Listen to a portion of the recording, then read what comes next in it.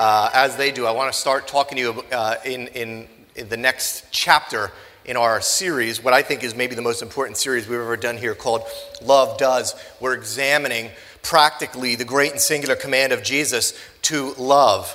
So this week, I was driving my daughter to an event. I spend most of my life doing that, actually, so that's no shock. But I was waiting at a light at dusk in my town. And you know how hard it is to see at dusk? You can't quite, your lights aren't taking effect yet, but it's dark. And so I made this left to start going down Schooley's Mountain. I don't know if you're aware, they're building a gigantic, almost looks like Noah's Ark restaurant, OMG Burger, on the top of Schooley's Mountain. And so as I made the left, I have my mom on speakerphone because, as a good son, I was checking in with my mom, talking to my mom, loving on my mom. And my mom right now is watching at home going, yeah, that's like once a month. But anyway, so I was heading down the mountain when all of a sudden, because it was dusk, I couldn't see. There was all these construction workers in front of me waving their arms wildly and violently. And I couldn't see them until I got right up on top of them. And the guy comes up, stands in front of my car, throws his arms up and looks at me like that. So I was sitting behind my wheel and I threw my arms up and looked at him like that.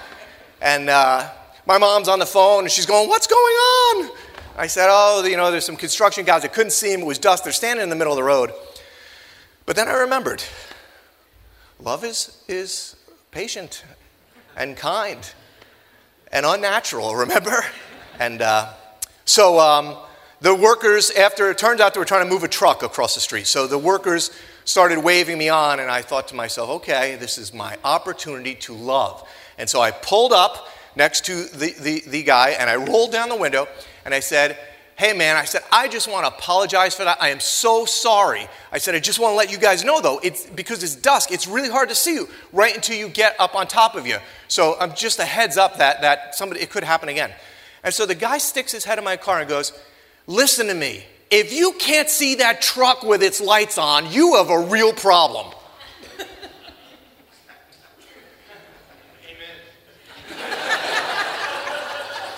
And then his buddy came over and said, "Don't get into it with him. We got this traffic going. Get out of his window, blah, blah, blah, blah, blah." So the guy stepped out of my window, and I sat there for a minute, and my mom was still on the speakerphone.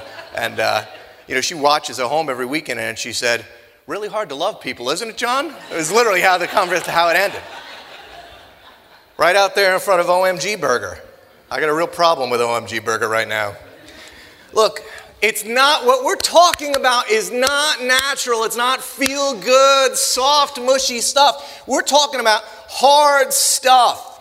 Left to our own power, it's not possible to do this because our flesh is so much stronger. But as we've learned, Jesus came to initiate something brand new, a new promise, a new covenant between man and God. And the promise of God was that I'm not going to be in the building anymore. I don't dwell in churches.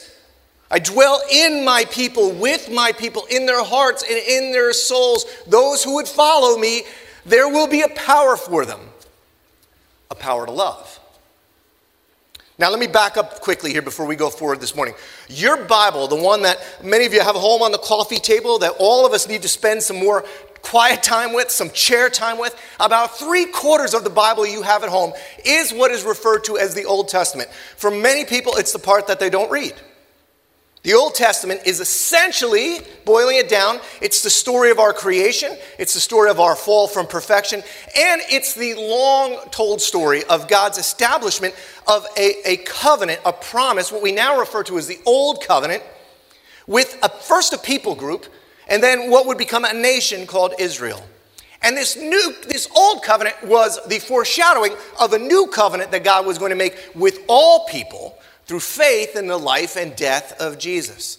And here was the Old Covenant, if you're unfamiliar with it. This is what kind of underpins all of the Old Testament. There's Israel, and God is saying, Israel, here are these laws, beginning with the 10 Commandments, but building over time to 600 plus laws that you got to keep. And if you keep these commands, you'll be blessed, but if you don't, you won't. And it was a conditional covenant in that way. You do, I do. You don't, I don't. And at the heart of the Old Testament, the Old Covenant, was a temple system model where there were sacred men operating in sacred places which contained sacred texts where people had to go to get right with God through a rather complex system of sacrificial offerings. Now Jesus comes. And at a pretty famous last meal, one that we often refer to as the Last Supper, one that culminated his 3 years in earthly ministry, Jesus says at that table that night, we celebrate it when we celebrate communion, Jesus goes, look, I've come to establish a new covenant, a new promise between God and people. I'm going to fulfill the old one. That one is done. There is a new covenant, a new way, a new promise. He tells these early followers that didn't fully get it, he tells these early followers that he's going to be for them and for all mankind a final sacrifice for all of the sins of the world, and that by faith and following of him, the Spirit of God, who no longer lives in temples, he will come and live and dwell within them. And that faith is going to replace sacrifice and works as the means for being right with God. Let me explain that one more time. Faith is going to come and replace sacrifice and works as the means for being right with God, which of course makes you start to go, well, why do I always worry so much about sacrifice and works? Maybe I should worry more about faith. In fact, regarding all the laws of the old covenant, here's what Jesus said. He goes, a new command I'm going to give you. Here it is. Love one another. How, Jesus? As I have loved you, so you must love one another. By this, everyone's going to know you're my disciples if you love one another. There's this new promise from God, and there's a new way to get right with God, and there's a new commandment. Love one another as I've loved you. Now, guys, this is still controversial today. Most of us struggle with it because we kind of like the law. Helps us to understand where we are. Unless we really understood it, we'd understand we're in trouble with it. But this is controversial, especially in the days of Jesus. You're talking about a religious system that had been in place for 1,000 years, a system that today we're still caught up in, thinking that the way to God is keeping commandments, being a good person, right? Well, I'm a good person. So the sacred men that worked in sacred places, whose stature and identity were wrapped up in the old covenant temple model, well, this new covenant, God is out of the box and living with his people and forgiving them by grace through faith. That system, that's threatening. And so if you know the stories of Jesus, a lot of times these men would come up and try to trick Jesus up, try to get him out of the new covenant thinking and back to the old covenant that they could control. Teacher, which is the greatest commandment in the law? Well, Jesus replied, love the Lord your God with all of your heart and with all of your soul and with all of your mind. This is the first and greatest commandment. And the second, 2 weeks ago we learned this. This is not second in importance. It was like it. It is the same in a sense. It is of equal importance. The second is like it. Love your neighbor as yourself. And then Jesus gets very radical and pretty plain. He goes, listen, all of the law and the prophets, all of your nation's history, all of the Old Testament, all of the 600 plus laws, they all hang on these two commandments. All 3/4 of the words of the Old Testament all hang on those two things. And as we learned last week, if you think this is radical, check out what the Apostle Paul wrote. Now, depending on your faith background, you may know him as St. Paul. See, Paul was a sacred man running sacred places. He would argue, actually he did argue in one of his famous writings, that there was no one in all of Israel who kept the law better than he did. He was the best. He was a sacred man bent on protecting the sacred system and the temple system. Paul was a persecutor of the early church. Paul was a part of the killing of the first follower of Jesus, trying to end this new covenant movement. But Paul met the resurrected Jesus. Jesus came to him one day on a road on his way to a city called Damascus. And Jesus came to him so powerfully that Paul, who was the greatest keeper of the old covenant, he winds up writing more about the new covenant than anybody else. And here's what he said, if you think the new covenant is radical. The best law keeper of all time said this: the only thing that counts is faith expressing itself through love. It's the only thing that counts. See, Jesus, he has 12 disciples. Disciples, it just means students. He has 12 learners. And one was a man named John. And John walked very closely with Jesus. He wrote several books in the New Testament. And here's how he summed up this new covenant. He said, "Dear friends, let us love one another. For love comes from God. Everyone who loves has been born of God and knows God. Whoever does not love does not know God, because God is love." God is love. This is how you will know, right? This is how you will know where you are with God, if God is dwelling with you, if you love. This is how God showed his love among us. He sent his one and only Son into the world that we might live through him. This is love, not that we loved God, but that he loved us and sent his Son as an atoning sacrifice for our sins. Dear friends, since God has so loved us, we are to love one another. No one has ever seen God, but if we love one another, God lives in us, and his love is made complete in us. There it is, the new covenant. God is out of the building. He doesn't dwell here, but with his people. Jesus' sacrifice paid the price due for our sins. They cover our sins. And now, if God is in us, which is the only way you can love a construction worker treating you like a moron on the side of Schooley's Mountain, if God is in you, he concludes with this command, and he's given us this command, anyone who loves God must, let me just repeat that one more time, must love their brother and sister. Must. Now, if this is the new command, if Paul says it's all that counts, then why do you and I spend so much of our time worrying about the old covenant that Jesus fulfilled? Why do we spend so much of our time worrying if we've been good enough, done enough, given enough, and so little about the new covenant? No one, as I said last week, in my 25 years of being in leadership at one level or another in the church, has ever come to me and said, I'm really afraid that I have not loved enough. Not once. Now remember, love is not love like most of the songs we sing. This is not love in the English language. The Greeks, the language in which this was all written, they had many words for love, by some counts 6 to 8 of them, which makes sense, right? I mean, as I've said, I love my dog, my wife, and my kids. Those are not the same kinds of love.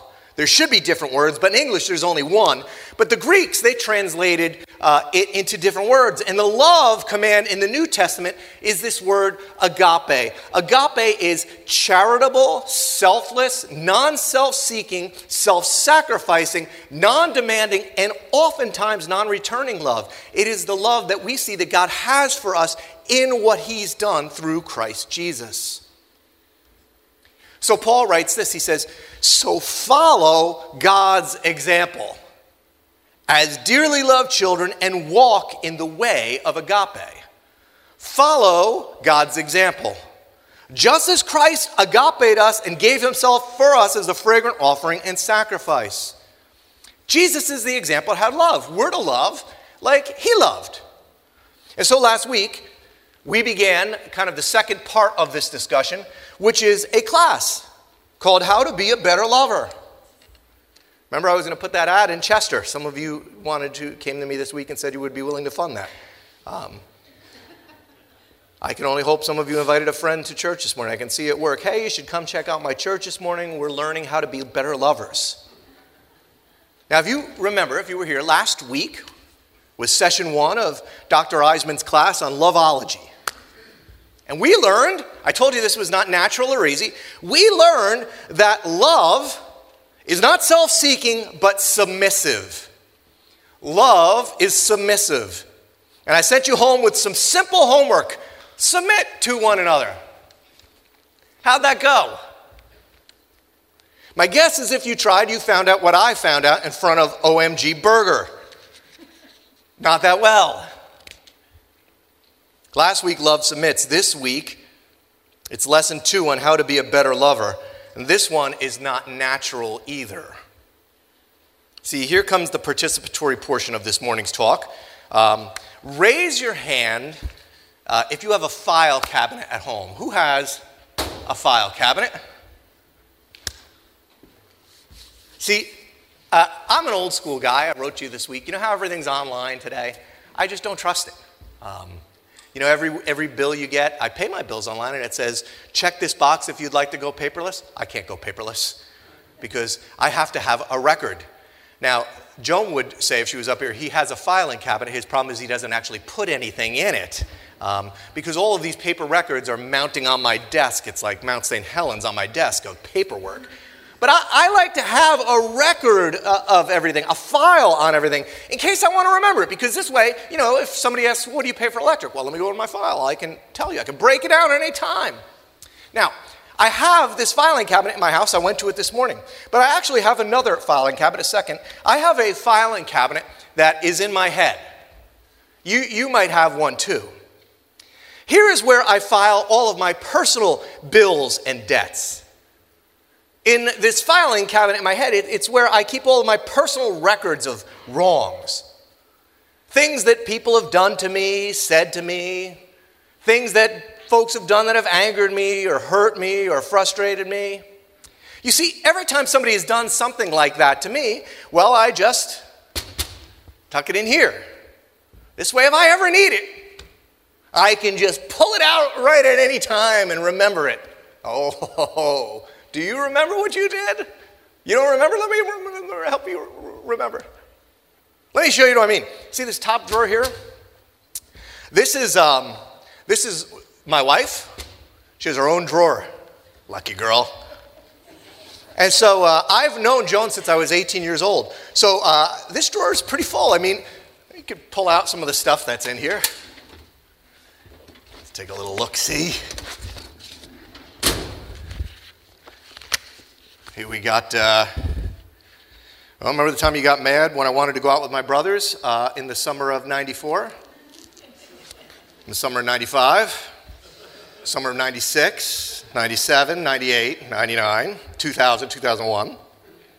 And then there's this one here. This is the one you got really mad because I'm so rude that I just leave my socks, underwear, and beard trimmings everywhere, and it doesn't bother me that I never pick up after myself. This one right here.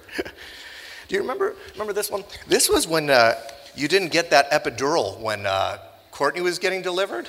You said some things to me I'll never forget that time. I mean, that's a hearty file. Quiet, Joan, I'm giving this sermon. And so I had a whole stack of things here. I mean, I pull these out at any time, you know, given the right set of circumstances. I actually have them in my mind filed correctly, right, you know, so that, you know, given the right set of circumstances, I just pull that file out.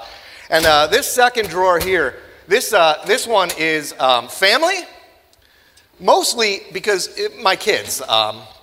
Take a look at what I got in here. This is 4 kids, raising kids for the last 25 years. Let's see what we got here. I hate you, I hate you, I hate you. I wish I had never been born. I hate you. I can't believe that you're so mean. I can't believe that you're not letting me go to my friends. And 2 more, I hate you. See, I have those right here. You know, when you want tuition, well, how can I possibly pay your tuition? You hate me, don't you remember?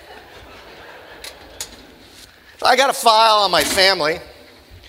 And then these bottom 2 here, these are well, they're for you. You know. They're for people that aren't my family. I got a couple drawers for them.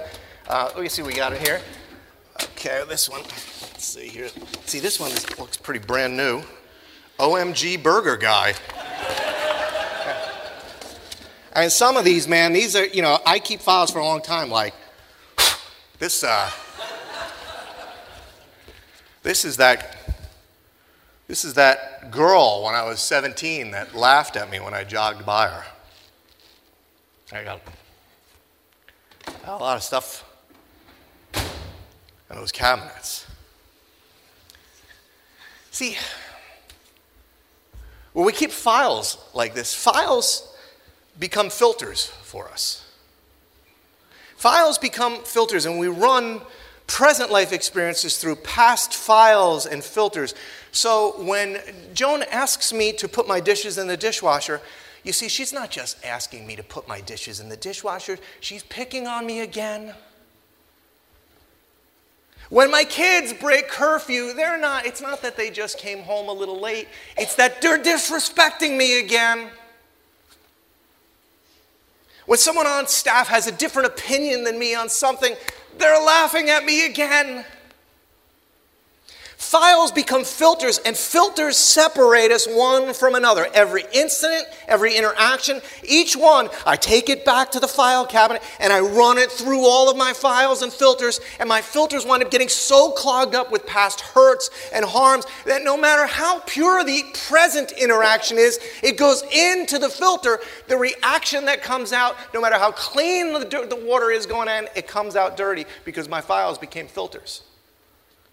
Lesson 2 in Dr. Osmond's class on how to be a better lover. Files become filters.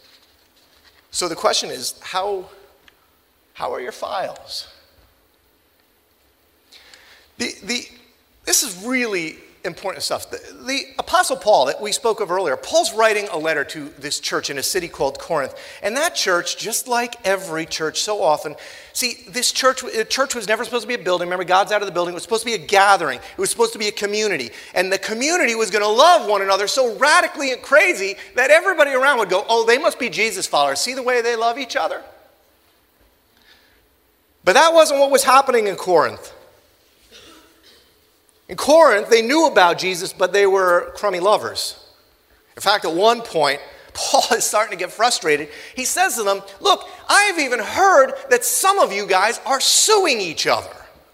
You guys are taking each other to court outside of the church. You're going before non-believers and asking them to settle your arguments. Do you know what that looks like? I mean, you can't believe that a movement of people, a gathering, a community supposed to be set apart based on love would do this. In fact, this is what he says. He said, but instead, one brother takes another to court, and this is in front of unbelievers. The very fact that you have lawsuits among you means that you've been completely defeated already. This is a great question. Why not rather be wronged? Why not rather be cheated? Why not rather be wronged? Why not rather be cheated? Why is being right more important? See, I like to be right, but Paul says, it'd be better if you'd been wronged. In fact, many of you have heard what Paul says to the Corinthian church read at weddings, and it wasn't read to young lovers. It was penned to a church where they were suing each other. Paul says what foreigner would go on to sing, if you want to know what love is, I'm going to show you. Here's what he says. It's this. It's patient. It's kind. It doesn't envy. It doesn't boast. It's not proud. It doesn't dishonor others. It's not self-seeking. It's not easily angered. It keeps no record of wrongs. Lesson 2 in learning to be a better lover is that love keeps no record of wrongs, or you got to set the files on fire. See, we're supposed to love like Jesus loved. God is supposed to be our example. Here's what the psalmist wrote in Psalm 130. Check this out. He says, if you, Lord, kept a record of sins, who could stand? Key word there is if. See, if you kept a record of sins, Lord, who could stand?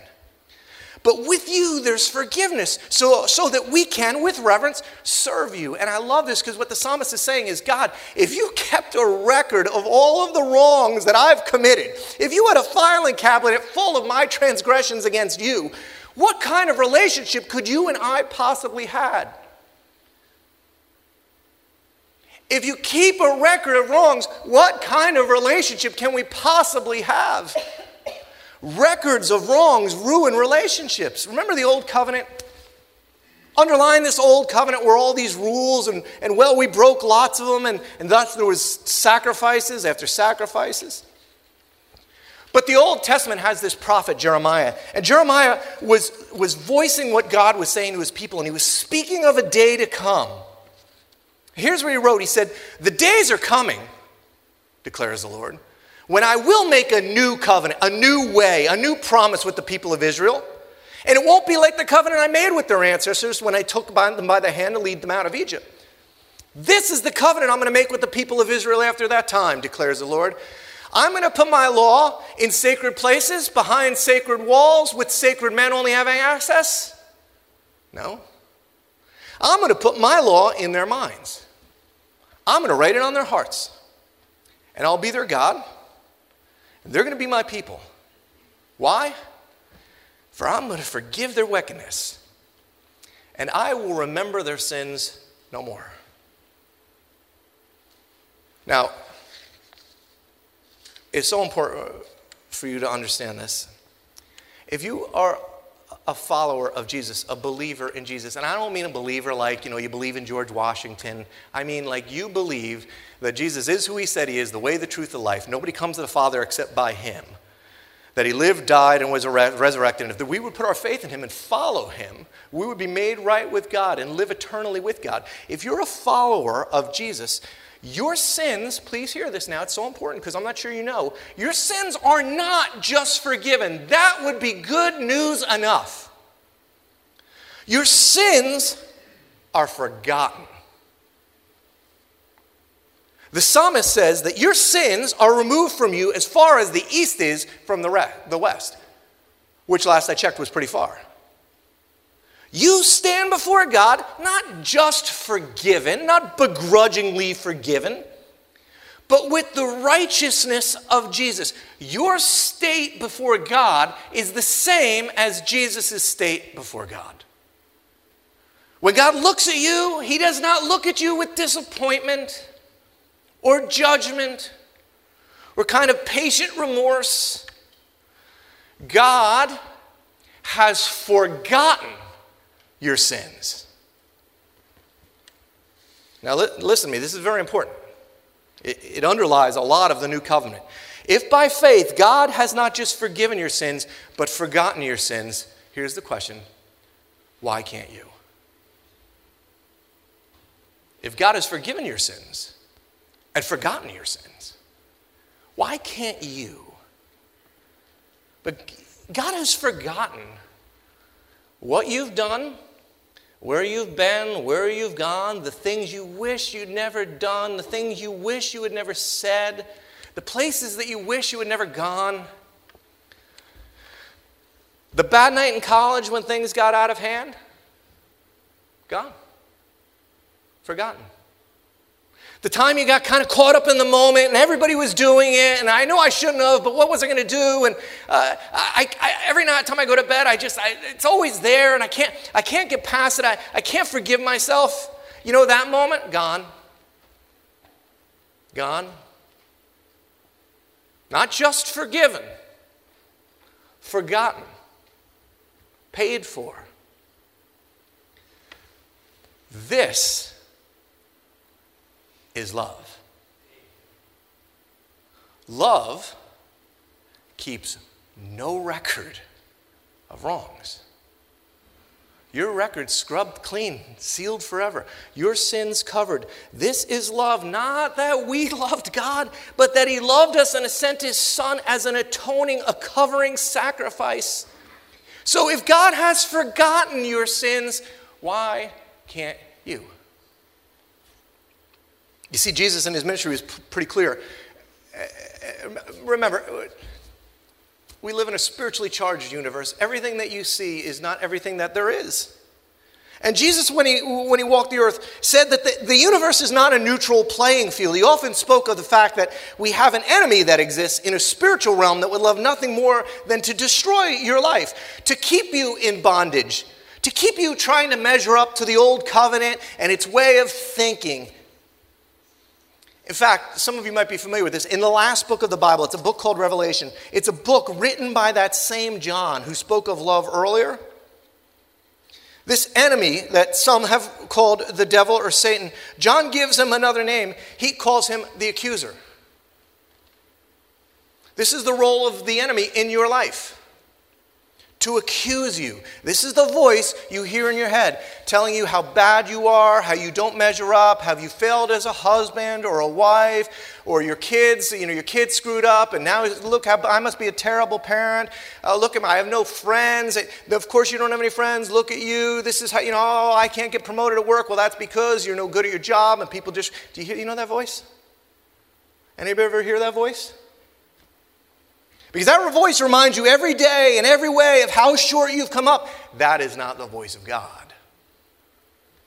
God has not only through Jesus' sacrifice on the cross on our behalf, he has not only provided for the forgiveness of our sins, he has initiated at the cross the forgottenness of your sin. God has forgotten your sins. Why can't you? And this is so important. Not just how you feel, but if you want to be a better lover, you have to love yourself first. I don't think I'm getting all new age on you here or anything like that. This is what I mean by that. Paul, when he was speaking of agape and how this agape love would work between a husband and a wife, he told husbands to love their wives the way Jesus loved us. And he says that husbands ought to love their wives as their own bodies. He says, after all, nobody ever hated their own body, but they fed it and cared for their body just as Christ does the church. Guys, if you can't embrace and live in the reality that your sins are not just forgiven but forgotten, then how are you ever going to forget the sins of anyone else? See, we have a choice over whose example in love we're going to follow. Jesus, the one who forgives and forgets sin, or the accuser, the one with the giant file cabinet who keeps reaching back into our sin file and saying, oh, remember this? You go to church. So lesson 2 today is, if you want to be a better lover, you got to forget the files. You got to clean out the filters.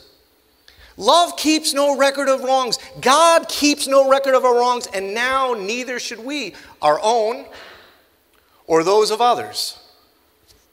Now, this is really hard because some of those files have a lot of dust on them.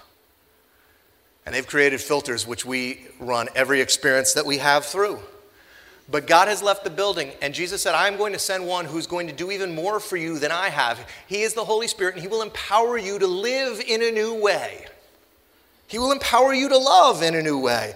I want to give you some personal examples of how this has helped me in my own life.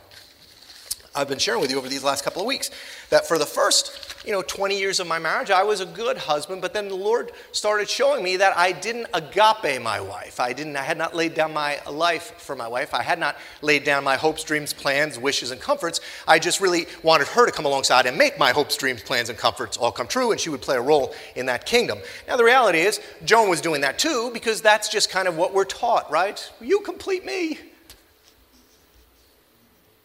Over time, God started showing me different things. Then he started showing me my filters. And so I had gotten a couple of clogged filters related to everything that my wife had said to me. I began to, because I had a whole top drawer here of stuff. And so over time I started to get this filter that Joan is being mean to me. You're being mean. And whatever Joan would say, it wouldn't matter what she said.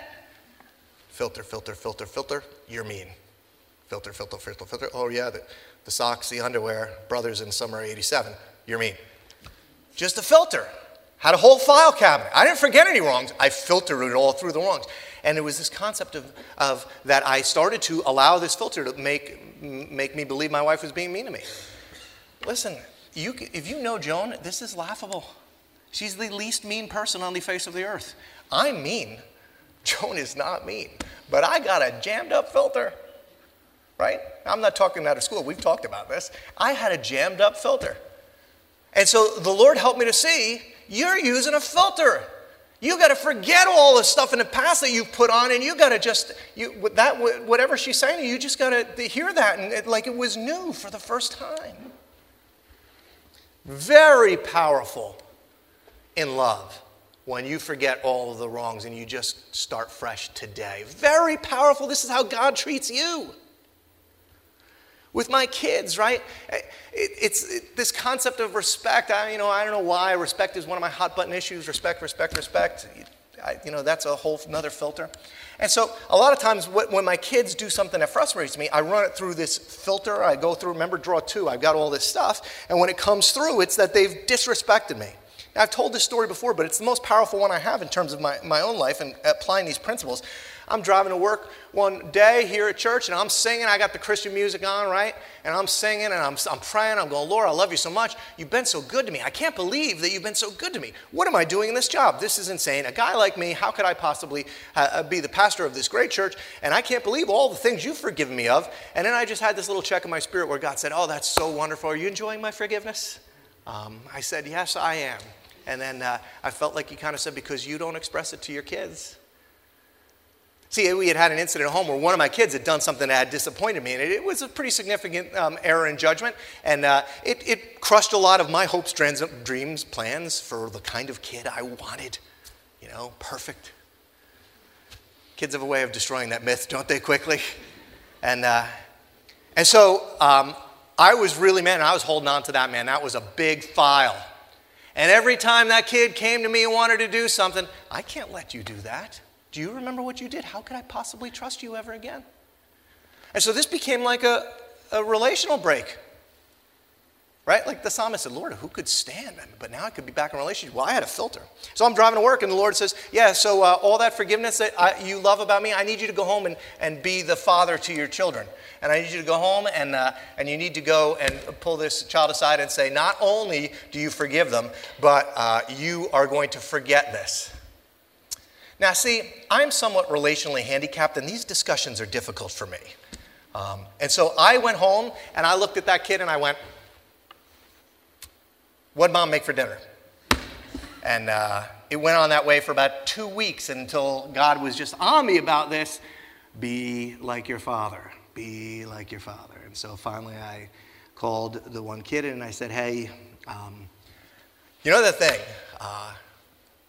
I screwed up. I have not witnessed God to you. I have not evidenced God. People would never know that I'm a follower of Jesus by how I'm treating you.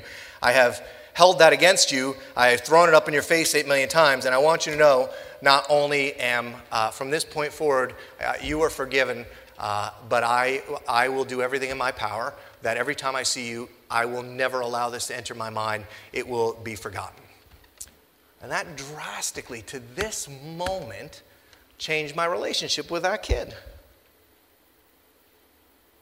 The psalmist wrote, speaking of the atoning, this reparation due our sin, here's what he said. He said, blessed is he whose transgression is forgiven, whose sin is covered.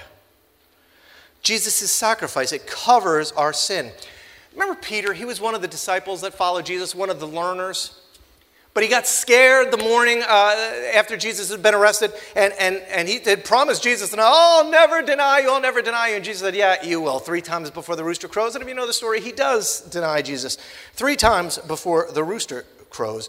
Peter had heard about the new covenant, but he experienced it powerfully and personally when one morning Jesus, despite what he had done, found him on the shores and said, Peter, you're going to lead the movement. You're going to be in charge of the church.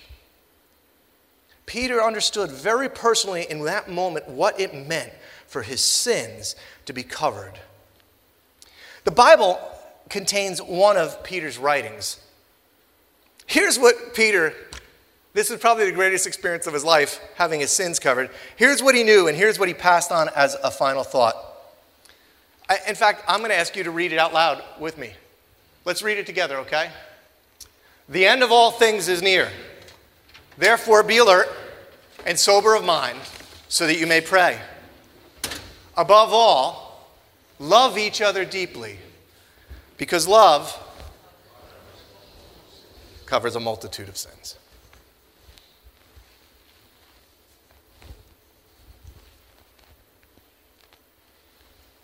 As the band comes up, love covers a multitude of sins. Guys, whose sin does your love need to cover? To not just forgive, but to forget. What file have you allowed to become a filter and it's just messing up your marriage, your relationships with your kids? Today, this morning, you stand before God, not just forgiven, but clean and new and bright and shiny without stain or wrinkle or blemish. Who do you need to stand before you, to allow to stand before you? sins forgotten, files covered, filter clean, shiny, new, forgiven, sins forgotten. Yours are. The scripture says, now go and do likewise. Heck, here's what I would encourage you to do. Tell them. Tell them, go and tell somebody who said, you know what? I've been holding this against you. I didn't mean to. I didn't even know I was. I didn't even know I was until I kind of started looking at my heart. And I want you to know, not only do I forgive you, from this moment forward, because I believe in the power of the Holy Spirit and what He can do, I forget. Peter said, the end of all things is near. Above all else, more important than anything else, love each other deeply, because love covers a multitude of sins.